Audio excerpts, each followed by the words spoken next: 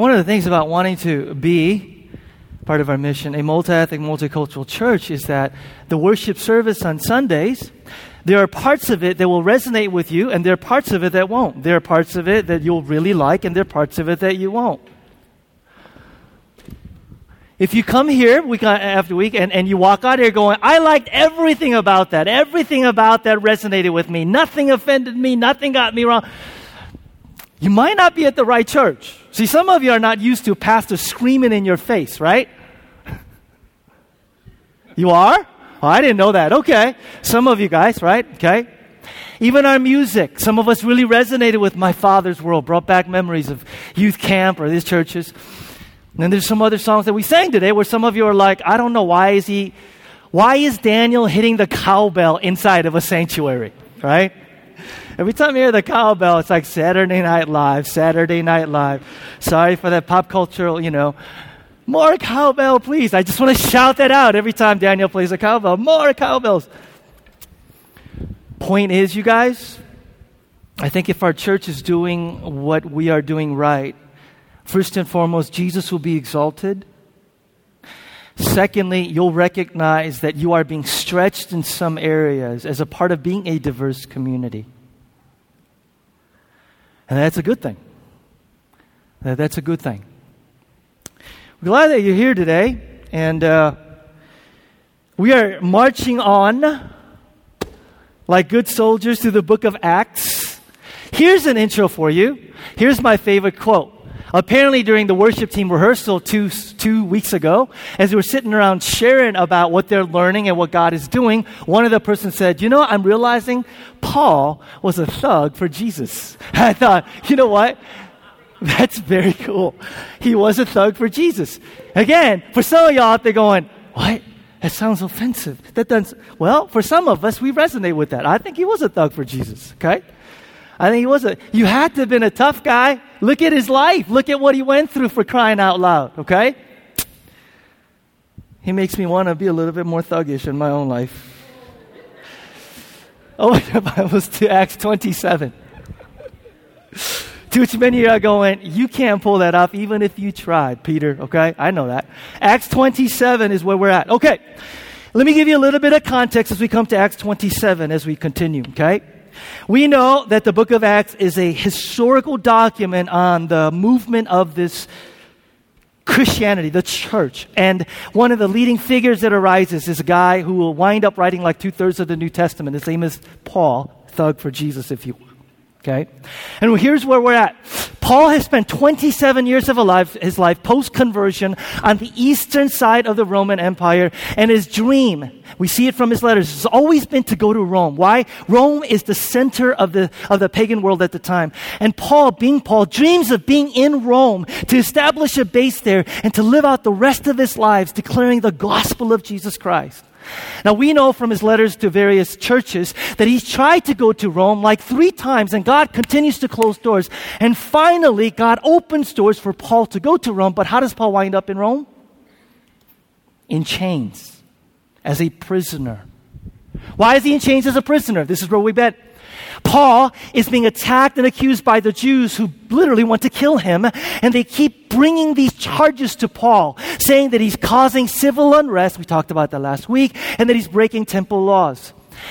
And the Roman justice system is unable to find Paul guilty. Now, if you're a judge and you find a guy, I'm talking to those of you that are in the field of law, find a guy without any credible charges, what do you do with him? You do what? You let him go. You dismiss the case.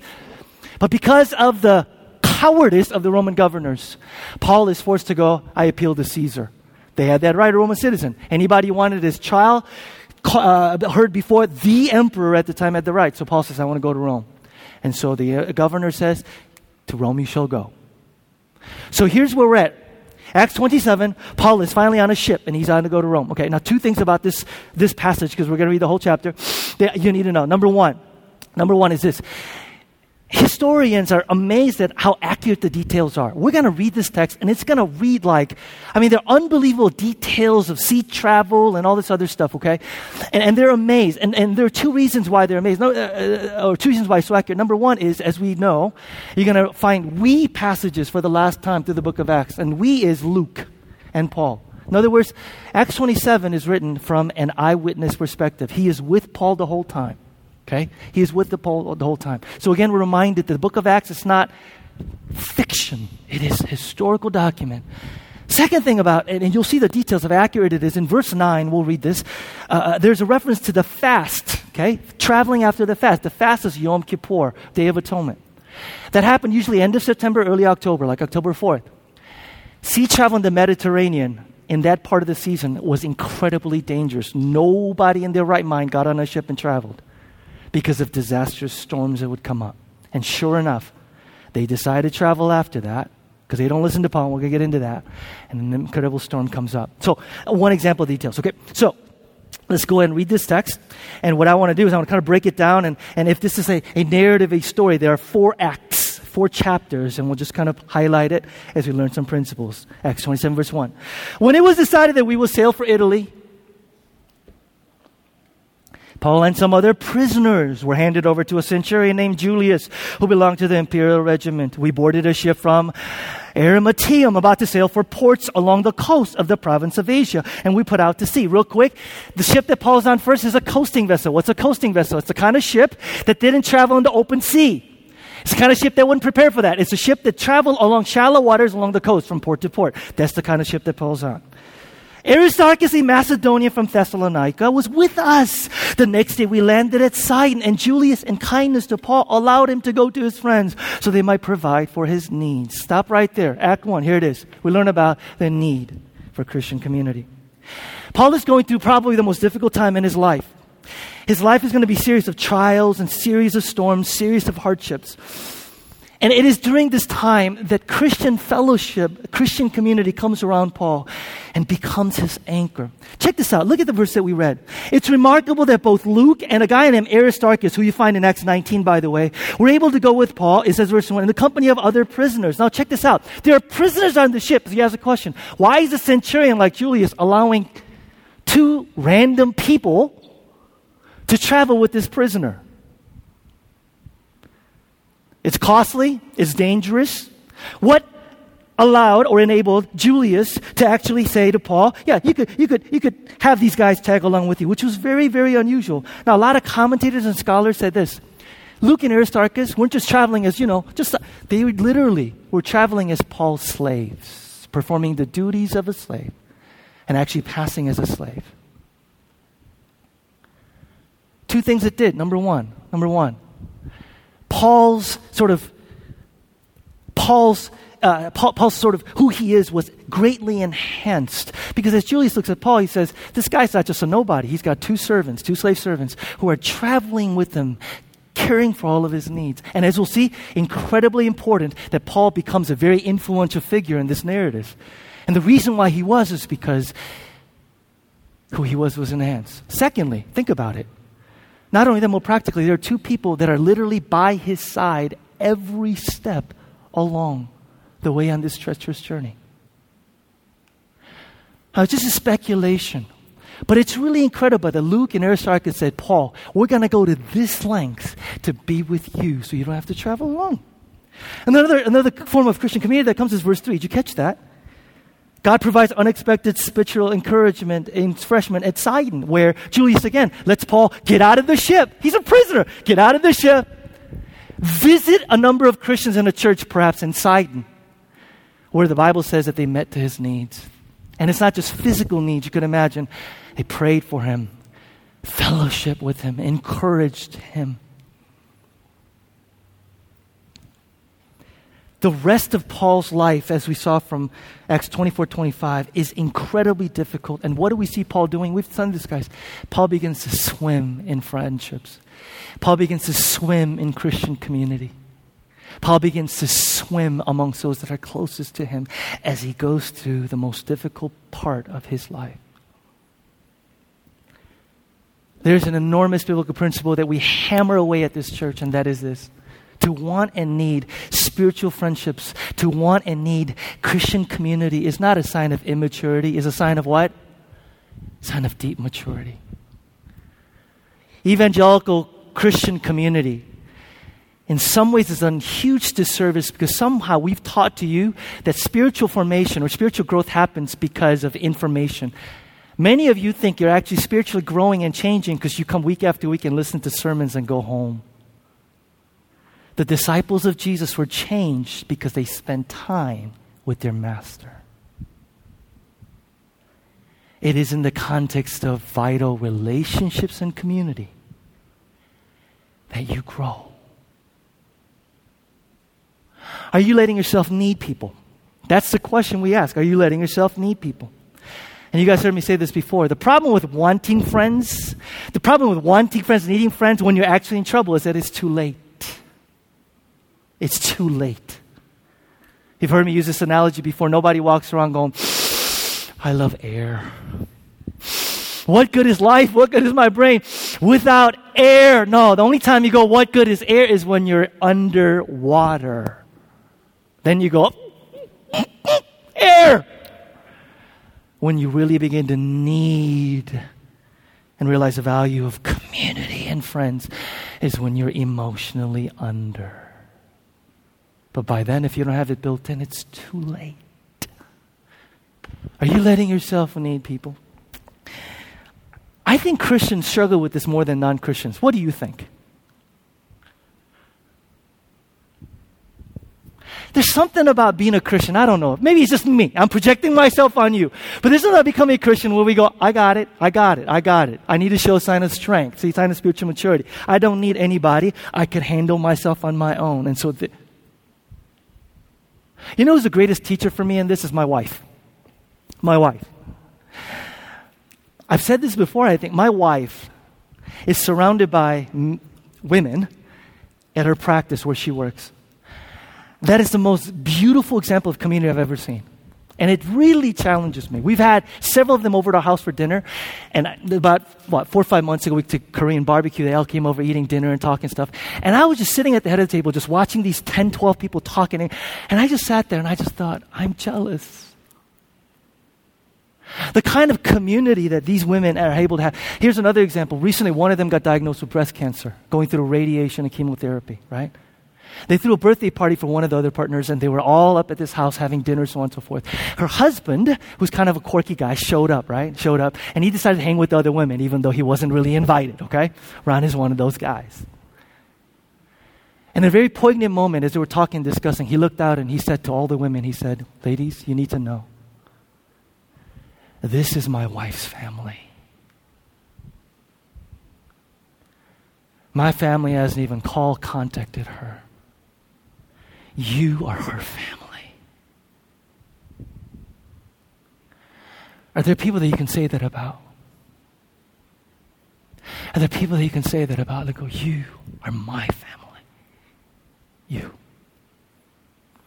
Are you letting yourself need people? Need for Christian community. Verse 4, from there we put out to sea again and passed the lee of Cyprus because the winds were against us. When we had sailed across the open sea off the coast of Cilicia and Pamphylia, we landed at Myra in Lycia. There the centurion found an Alexandrian ship sailing for Italy and put us on board. Now they go change ships. This ship was a state ship. It was used for grain trade. So they're now on a ship that is not travel along the coast, but actually in the open sea. But as we'll see. Verse 7. We made slow headway for many days and had difficulty arriving off of Cnidus. When the wind did not allow us to hold our course, we sailed off lee of Crete opposite Salmon. We moved along the coast with difficulty and came to a place called Fair Havens near the town of Lasea. Much time had been lost and sailing had already become dangerous because by now it was after the fast. So Paul warned them, men, I can see that our voyage is going to be disastrous and bring great loss to ship and cargo and to our own lives also. But the centurion, instead of listening to what Paul had said, become critical, followed the advice of the pilot and the owner of the ship. Since the harbor was unsuitable to winter in, the majority decided that we should sail on, hoping to reach Phoenix and winter there. This was harbor in Crete, facing both the southwest and northwest. Act 2, principle of the storm of God's intervention.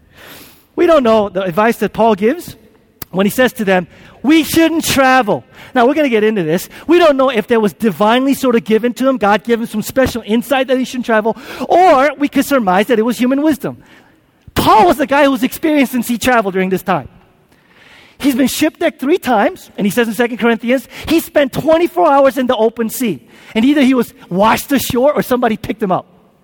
Now, if you're a guy who had been through all of that in the Mediterranean, 2 things. Number 1, you're very wary of traveling at certain times. And 2, you're sort of an expert. But you could imagine, these guys are going, you're a landlubber. What the heck do you know about sea travel? So we're going to move on. They failed to heed Paul's word. Here's an insight for us as I thought about this. It's kind of ironic to me that when you look at the Bible, Paul writes about 2/3 of the New Testament. And I think about how many of our life storms come as a result of heeding Paul's clearly written words in the New Testament.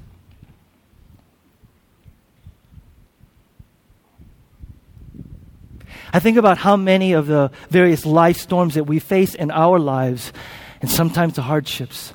Sometimes they'll come. We live in a fallen, evil world, and even as we walk in obedience, they come. But I think about how many of those come into our lives because we simply disobey and heed God's clearly revealed word. Anybody relate? Nod if you will. How many of us have disregarded God's instruction not to worship, find significance, identity in worthless idols only to our peril and pain? How many of us know the experience of ignoring God's instruction on use of sex or sexuality that God clearly outlines only to our peril and pain? How many of us have ignored God's instruction that we are to be people of integrity and speak truth and never lie only to our peril and pain? How many of us have ignored God's instructions, simple, clearly written instructions on use of money, finances, stewardship to our peril and pain? You know, what's funny to me is I pastor a church where a bunch of people come to me and go, Pastor Peter, if I only wish I knew what God's will was. I only wish I knew what God wanted me to do. And we use that to say, that's why I'm paralyzed. I just don't know. But I'm going, do you know that there are enough written, revealed will of God in Scripture to fill our entire lives? We could spend our entire lives in obedience to what God has clearly laid out. The problem is not that we don't know what to do. The problem is that we don't do what we know. Can I say that again? The problem is not that I don't know what God wants me to do. The problem is that we do not know what to do, but we do not do what we already know.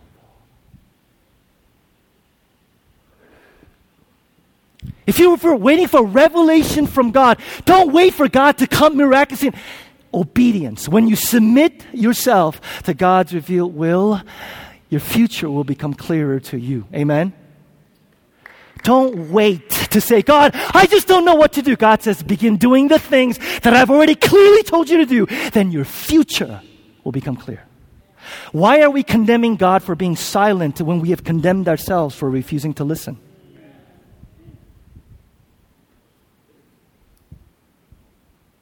If that hurts, clap. It's one of those things. But that's us. That's us. Why do we continue to blame God and saying, you do not speak? And God says, I have spoken to fill your entire life, child.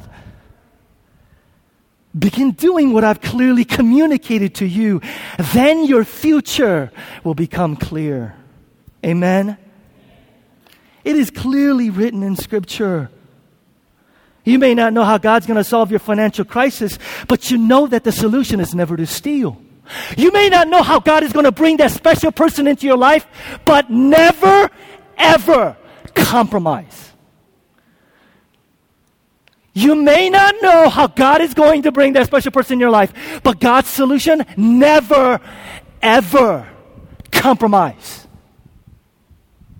You may not know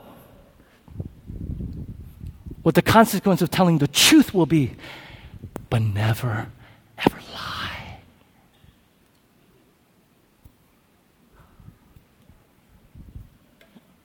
You know what life storms are?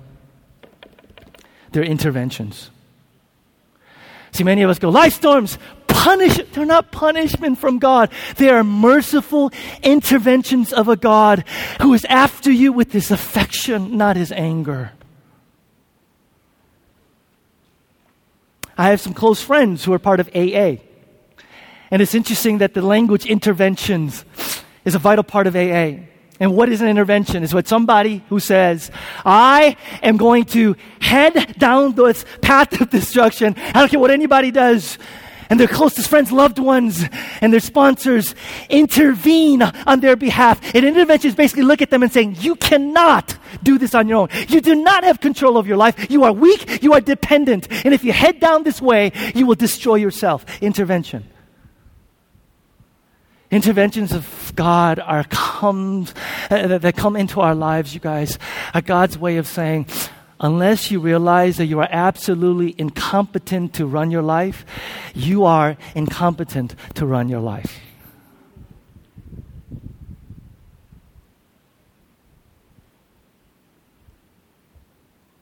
Are you there yet? Are you there yet? Have you realized that you are incompetent to run your life? Are you there yet? Stop running. Submit to the divine, loving hand of God that says, this is loving intervention, child. If you allow God to pin you down, it'll be the most magnificent defeat you've ever experienced. I love the fact that our God's ability to clean things up is way greater than our ability to mess things up. And I love the fact that the gospel tells me even though sin reaches far, His grace reaches further.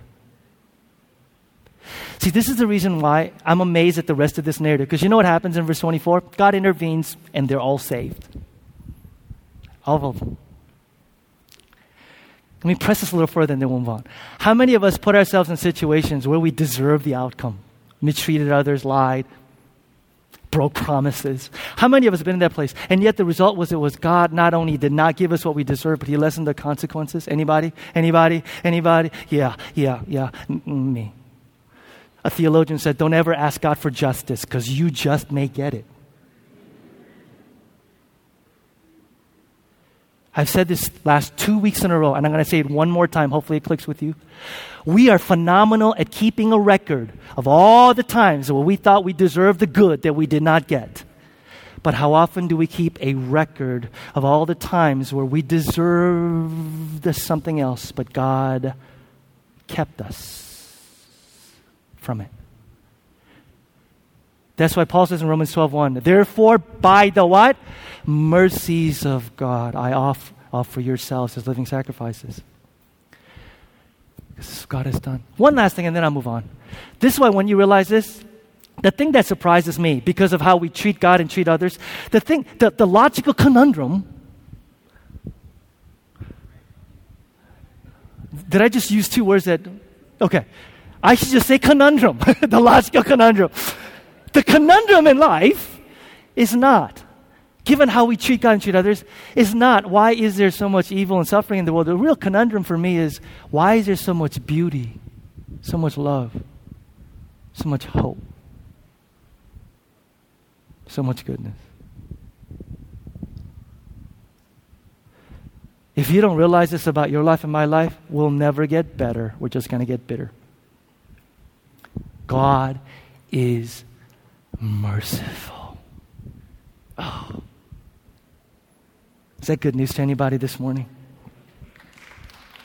I'm telling you, I've been challenging you to do this, you guys. Start keeping a record of all the times that God doesn't give you what you deserve. Your spiritual life will take a different turn. Going on. Verse 13, when a gentle south wind began to blow, they thought they had obtained what they wanted, so they weighed anchor and sailed along the shore of Crete. Before very long, a wind of hurricane force called the nor'easter swept down from the island. The ship was caught by the storm and could not head into the wind, so we gave way to it and were driven along. As we passed to the lee of a small island called Cauda, we were hardly able to make life secure. When the men had hoisted it aboard and passed ropes under the ship itself to hold it. By the way, are you amazed at the level of detail? Okay? I mean, and I thought about it. I'm like, how is it that, because there's some people who've said this is pure fiction. Because he writes with so much detail. Well, I could tell you, how many of you guys ever been in a horrific incident where your emotional adrenaline just was, anybody? And how many of you remember your memory being really, really sharp because of that and not less? Anybody? Yeah, that's what's going on. You could just imagine. He's on the ship. He's observing, noticing everything. That's why years later he writes with such clarity of what happened. When the men rose aboard, brother, where was I? Verse 18. Fearing that they would run aground on the sandbars of Syrtis, they lowered the sea anchor and let the ship be driven along. We took such a violent battering from the storm the next day that they began to throw the cargo overboard. On the third day, they threw the ship's tackle overboard with their own hands. When neither sun nor stars appeared for many days and the storm continued raging. Check this out. So they've been literally just wandering in open sea in pitch darkness. Pitch darkness. We finally gave up all hope of being saved. After the men had gone a long time without food, Paul stood up before them and said, "Men, you should have taken my advice not to sail from Crete. Then you would have spared yourself this damage and loss. But now I urge you to keep up your courage, because not one of you will be lost. Only the ship will be destroyed. Last night, an angel of the God whose I am and whom I serve." Real quick, what a wonderful way to introduce yourself to a non-Christian. Who are you? Who is this God? This God, He is whose I am and whom I serve. What? Thugs have a gentle side too, okay? Here we go. Stood beside me and said, "Don't be afraid, Paul. You must stand before trial before Caesar. God has graciously given you the lives of all who sail with you. So keep up your courage, man, for I have faith in God that it will happen just as He told me. Nevertheless, we must run aground on some island." Act 3, the power of life's witness. Most commentators point out that it's at this point that Paul gains control of the ship. He becomes essentially the leader on the ship. Why? 2 reasons. I love this. Number 1, his character. Do you notice what he does? He says, "Men, I told you should have listened to me." That's awfully generous. Because you know what I would have done? "I told you so. I told you so. Told you so. Told you so."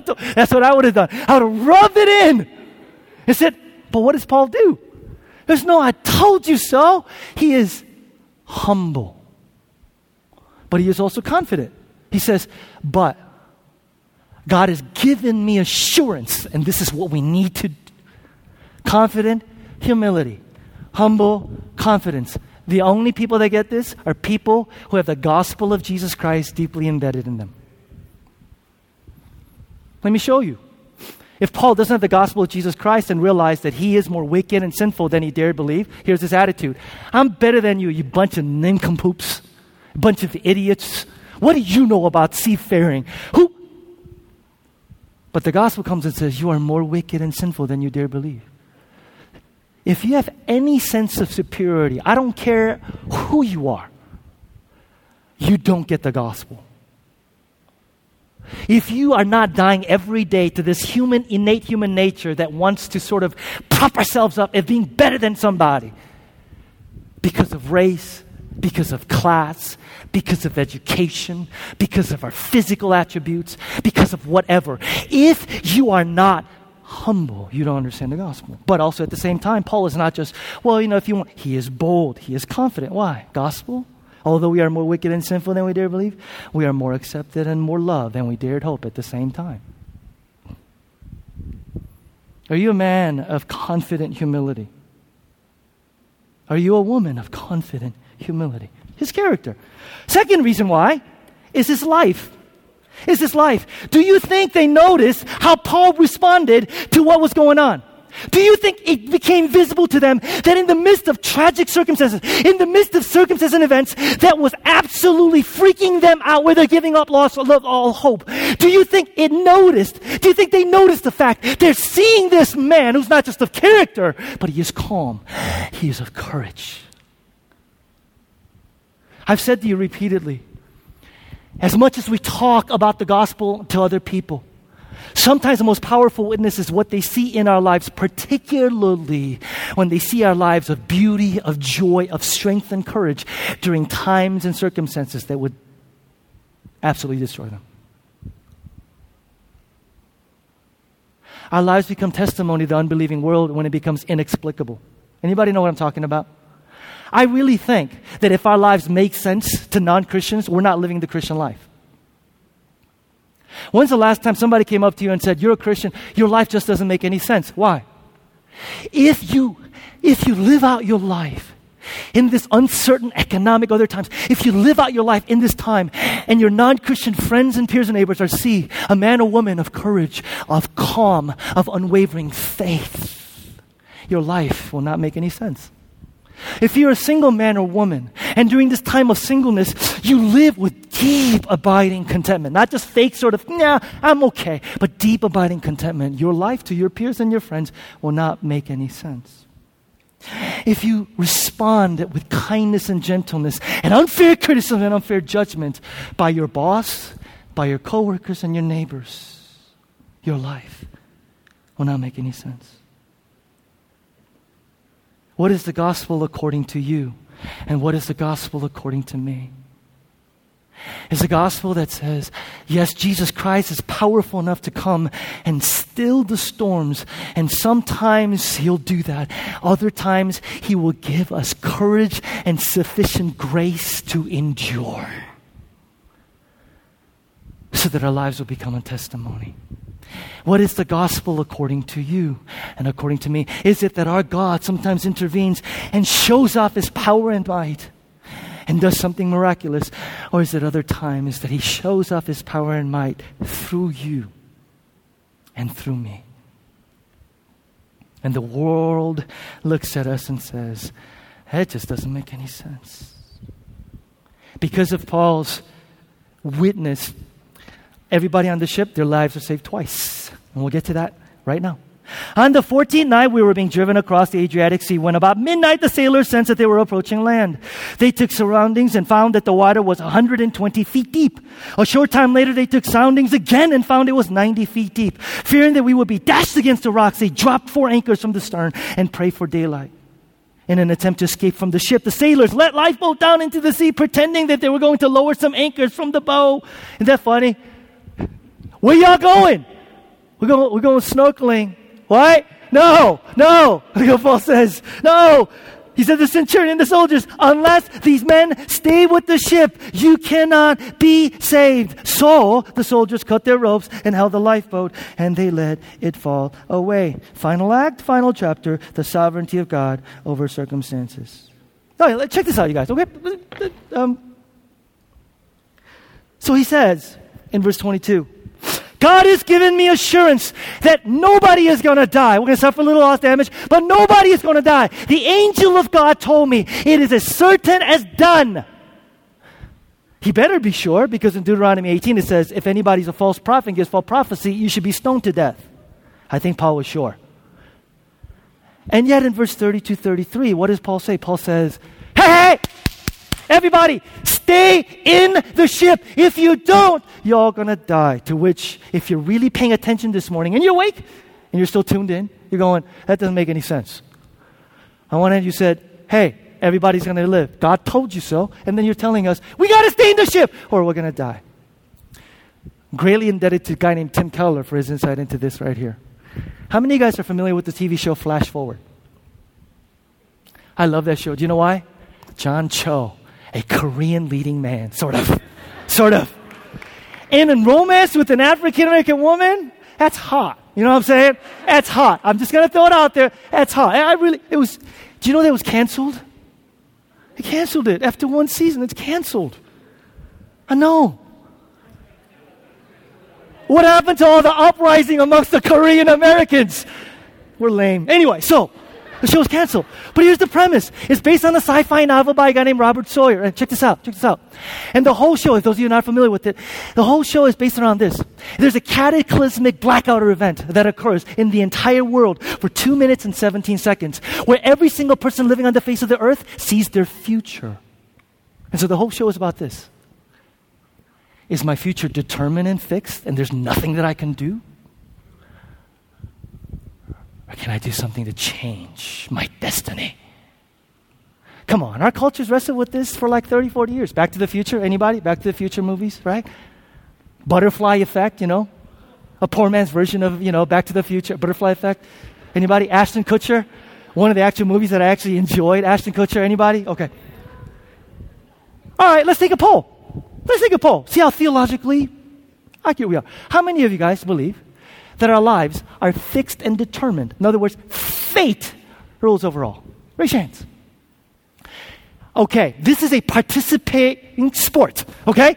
You cannot chicken out. You can't. Show some guts. How many of you fate? 3 people, okay? How many of you guys is, Nate, is it up there? Free will. How many of you guys say, that's stupid? Our lives are not determined and fixed. It's up to us. Wide open, undetermined, we get to choose. Anybody? Anybody? Okay. So like the rest of y'all, please.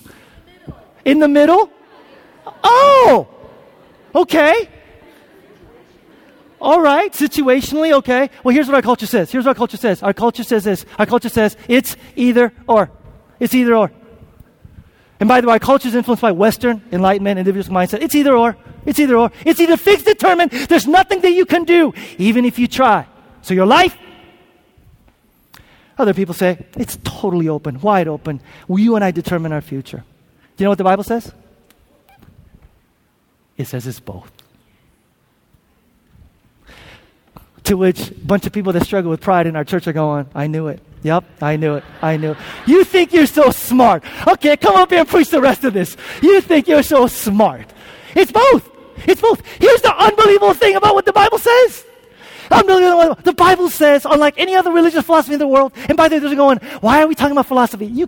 I can't tell you how practical this is, and I'll apply it at the end. Okay. This is so, the Bible says our future and our lives are determined. At the same time, our choices, our decisions, and what we do in our life absolutely matters. It's both. The Bible says, in principle and in practice, you have freedom to choose. You make your choices. You make those decisions. Who to marry, where to work, have kids, not have kids, all those decisions you make.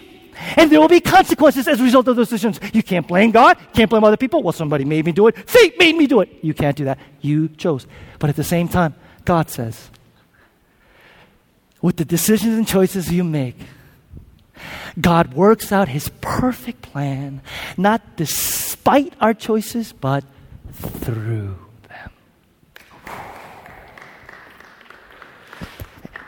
And those of us that are clapping are like, that is great news for me, Peter, because if I were to show you the 10 past years of my life, let's go there. Look at what Proverbs says. Proverbs 16:1. To man belongs the plans of the heart, but from the Lord comes the reply of the tongue. Proverbs 16:9. And there are tons of these, by the way. I just chose 2. In his heart, a man plans his course, but the Lord determines his steps. You see that? Here's what it's saying. Your choice, your plans, they're yours. You make them. There will be consequences. If you make stupid, wicked, cruel decisions, there will be consequences. People will hold you accountable, and they should. God will hold you accountable, and God should. Your choices absolutely matter. But God is somehow able to take and weave our words as well as the deeds we do, and the result of that, and fit it into His perfect plan for our lives in such a way that we don't revise it, we don't thwart God, but God proceeds in history and in our lives exactly as He wants. Is that good news to anybody? Is it confusing to anybody? Of course it is. If you're to be honest, some of us will sit there and going, that doesn't make any sense. How does God fix things, determine things, and at the same time give us free will? I can't figure that out. To which I'm going, of course you can't figure it out.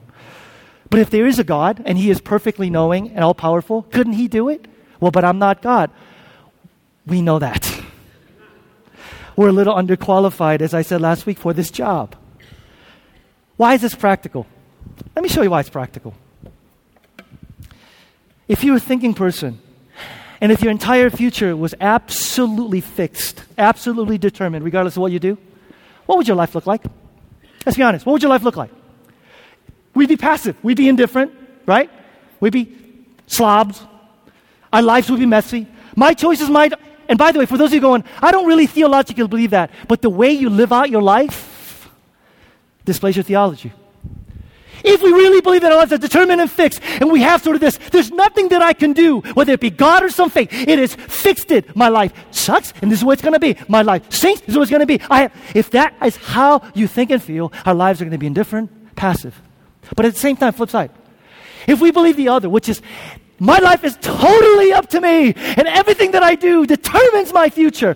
If you're a really thinking person, you would be paralyzed, wouldn't you? Come on, let's be honest. How many of us, if we really, really believe that everything that I do in my life is totally up to me, would actually get up in the morning? And if you say, I would, it's either because you're not thinking right or you're really, really proud. Look, when I was 22, I really, really wanted to marry a woman who I thought I was going to spend the rest of my life with. If I had married her, it would have been the absolute disastrous thing to do. 2/3 of my life and decisions that I've made. Somebody came up to me last week and said, Pastor Peter, I'm glad God doesn't answer some of my prayers, because if God really answered some of my prayers, how many of you are glad that God doesn't answer some of your prayers? This is what I'm talking about, right? 2/3 of my life. 2/3 of my life. Decisions that I made, it feels totally up to me. So let me ask you this. I'm 40 now, so I'm 18 years older. Yeah. I just broke a stereotype. Not all Asians are good at math. Thank you very much. 18. How much wiser am I? Maybe a little bit. But really, guys, what fool, knowing how limited we are, how little we know about how the universe works, would want the universe to work in such a way that it was totally up to me and the decisions that I make? Oh, Lord. I know who I'm talking to. I'm talking to church, a bunch of 20-somethings that says, I choose free will. Really?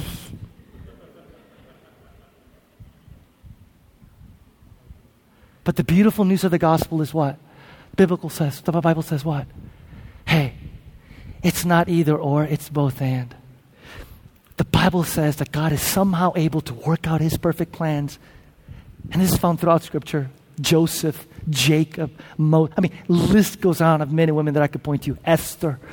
God is able to work out His perfect plans, not despite our choices, but through them. And that means, one, we get up every morning, and depending on God, we live out our lives with utmost integrity. We work hard, and we become good witnesses to people around us. And to the best of our ability, we use wisdom, and people around us, we make decisions and choices that try and honor God and honor people around us. But at the end of the day, the Bible says we can relax. Because this God that we serve somehow is able to take the decisions and choices that we make. That's why Paul has so much poise and calm. Decisions that we make, even the dumb ones, even the stupid ones that we made. And God says, those don't thwart or revise my plan for your life, child. He says, I take those decisions and choices you make, and somehow I'm able to weave and put together those in such a way that my plans for your life are fulfilled and my plans for history continue. Is that good news? I mean, for crying out loud, some of us, okay, let me apply this and then we're done. How many of you need to make the decisions in your life and will need to make some decisions in your life? Anybody? All of us, right? At some point. I think one of the reasons why Christians have such misconceptions of what it means to decide or seek God's will, God's guidance, is because of this whole issue. What do I mean? I get somebody come to me and says, I want to find out God's will for my life, Peter. I need to know God's will for my life. I have a decision to make. What do I do? You know what I tell them? Make a decision. Okay, I don't think you really heard what I said, Peter. Let me say, okay. And they go on. I'm seeking God. I'm praying. I'm sensing peace. I'm wanting to sense peace. I need to know what God wants me to do. I want to make sure my motives are pure. I want to make sure that I seek everybody's wisdom. I want God to tell me what God wants me to do. And I go, make a decision. And a lot of times they get really mad at me. They go, that's not a very pastoral response. And then I break it down for them. I go, okay, let's think about this. Number one, if you waited until your motives were perfectly pure, you and I would wait forever. Somebody asked me one time, said, Pastor Peter, do you make sure that your motives are pure before you go up and preach? And I go, absolutely not. Why not? Are you kidding me? Like, you're asking me this question. Because if I waited until my motives were absolutely pure until I preached, I would never preach. Every decision that we make, thank God for God's grace and mercy, is tainted with some level of selfishness. We do our best to say, God, I put it before you and submit, but Lord, it's ultimately up to you. So I do it. Secondly, some people who say, I just want God to tell me. I wish, and they dress in the spiritual language. You know what that is? It's immaturity. It's immaturity. God says, I give you a mind. I gave you thought process. I give you people. I give you wisdom. Think, and make a decision. We go, no, I want you to tell me. We think it's spiritual. You know what that's like? Imagine my son Parker. Right now, he's 5 years old. Daddy, I want a glass of water. Okay. Go to the refrigerator, get a cup, and get a glass of water. Daddy, I'm hungry. Can I get some Cheerios? Sure, Parker. How much do you want? Fast forward. I got to do math now. He's 5. 17 years later, okay? He's in college as a senior. He calls me up. Dad? Yeah, Parker? Can I get some water? Dad? Can I get some Cheerios? There's some parents who want that. God is not one of them.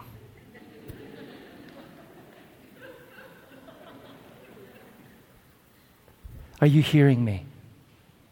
Where's our fear? But if I make a decision, what if it's the wrong? Third one. Peace. This whole business of peace. I need to experience peace. Oh Lord, you guys, come on. There are times when God will call us to do something that is absolutely right, and you and I will feel, what? No peace. And there are things when we're stuck doing things that we are absolutely dishonoring to God, and you know what? We will have absolute peace. I think about this. What if Jesus on the cross 2,000 years ago said, God, I don't have a lot of peace about this going to the cross thing. You know what I'm saying? It's like, I don't know. I'm not feeling.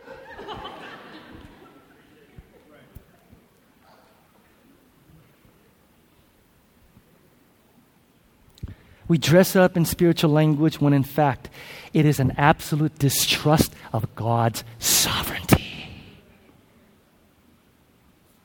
This is so beautiful about making decisions. Andy or Grace, you can come on up. We're almost on here. Because God says, when you need to make a decision, understand that you serve a God who is big, who is huge, who is sovereign. And this God has lovingly given you what's called, theologians, free will to choose, because your decisions and your choices absolutely matter. So pray, seek counsel, and do what you think I am leading you to do. But at the end of the day, step out in faith and boldness and make a decision. Because if you make the quote-unquote wrong decision, I will work with that decision in that place with those people to advance my will for your life. My will for your life and my will for the world in a way that you would not have been able to recognize elsewhere. Is that good news? Oh, it's wonderful news. Okay, how many of us have really made bad decisions and choices, like in the last, 2 days? No, don't raise your hand. Don't raise your hand. I mean, some of us, I'm serious, and I'm going to end with praying for you. Some of us are sitting here, and the reason why you're far from God is because, you think that various storms that God has sent to your life, God is punishing you for the decisions you make, when in fact they're interventions to draw you to His loving arms.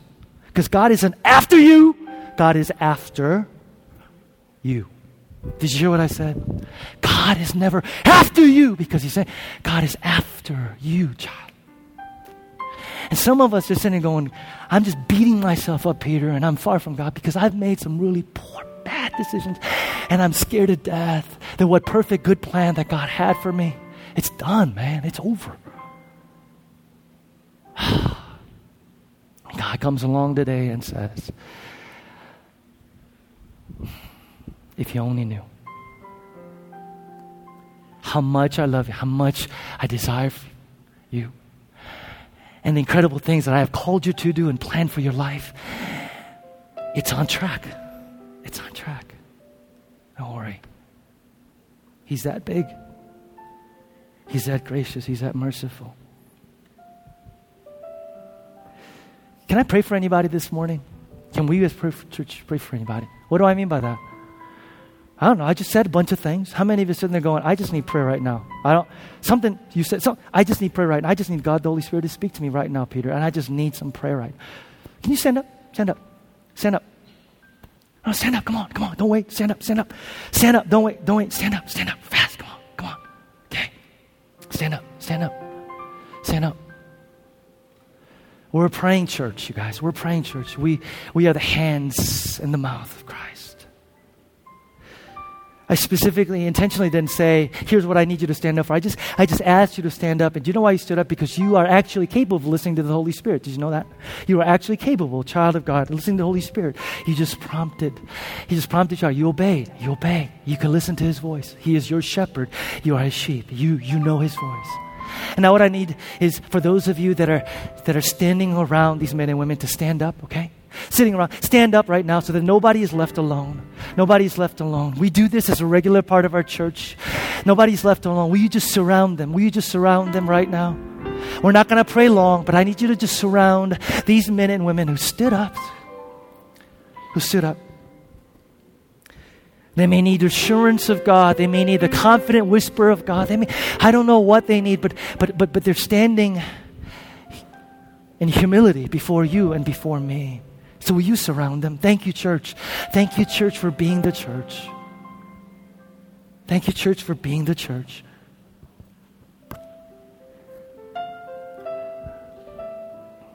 Yeah.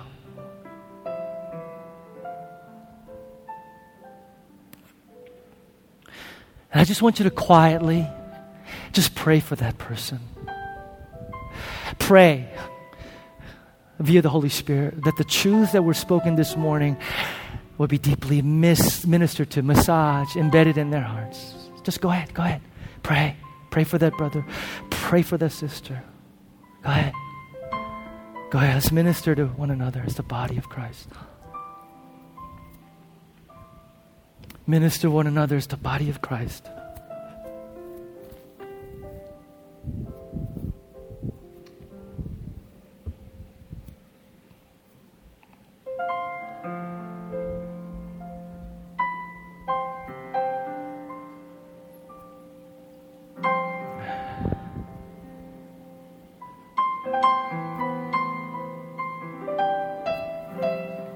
Yeah, yes. He is sovereign. He is loving. He is just. He is in control. He is for you. He is with you. He is your Savior. He is your Redeemer. He is your rock and salvation. He is your fortress in time of need. He is your provider. He is your God. He is your beloved. He is your beloved. He is your beloved.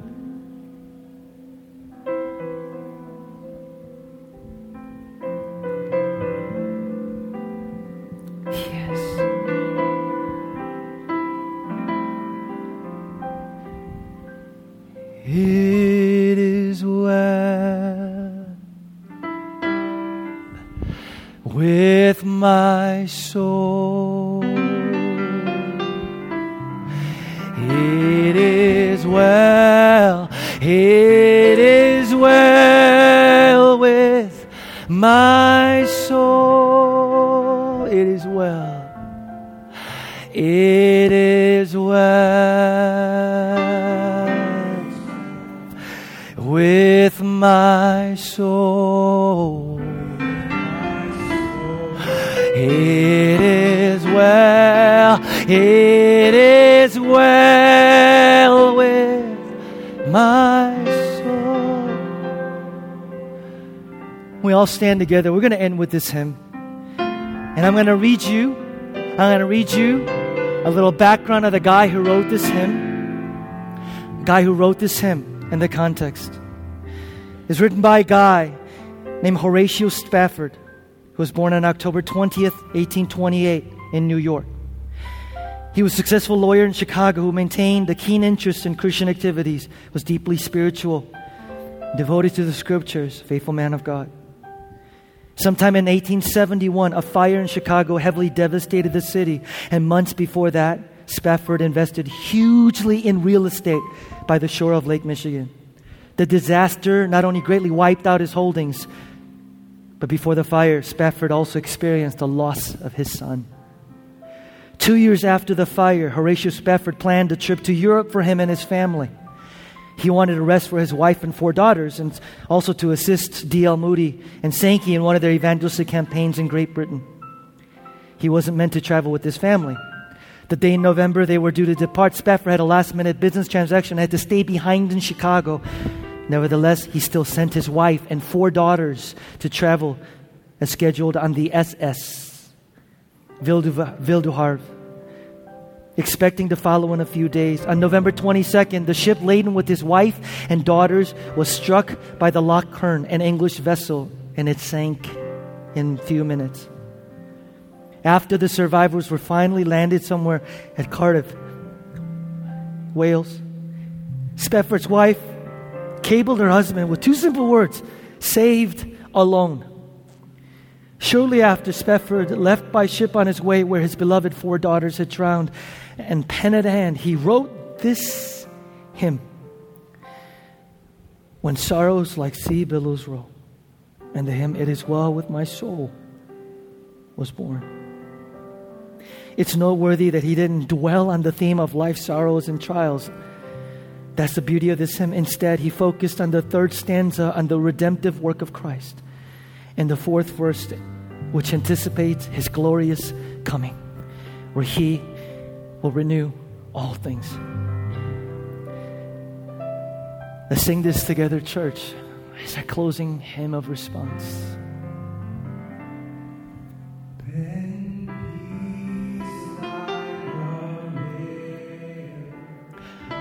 Tendeth my way, sorrows like sea billows roll.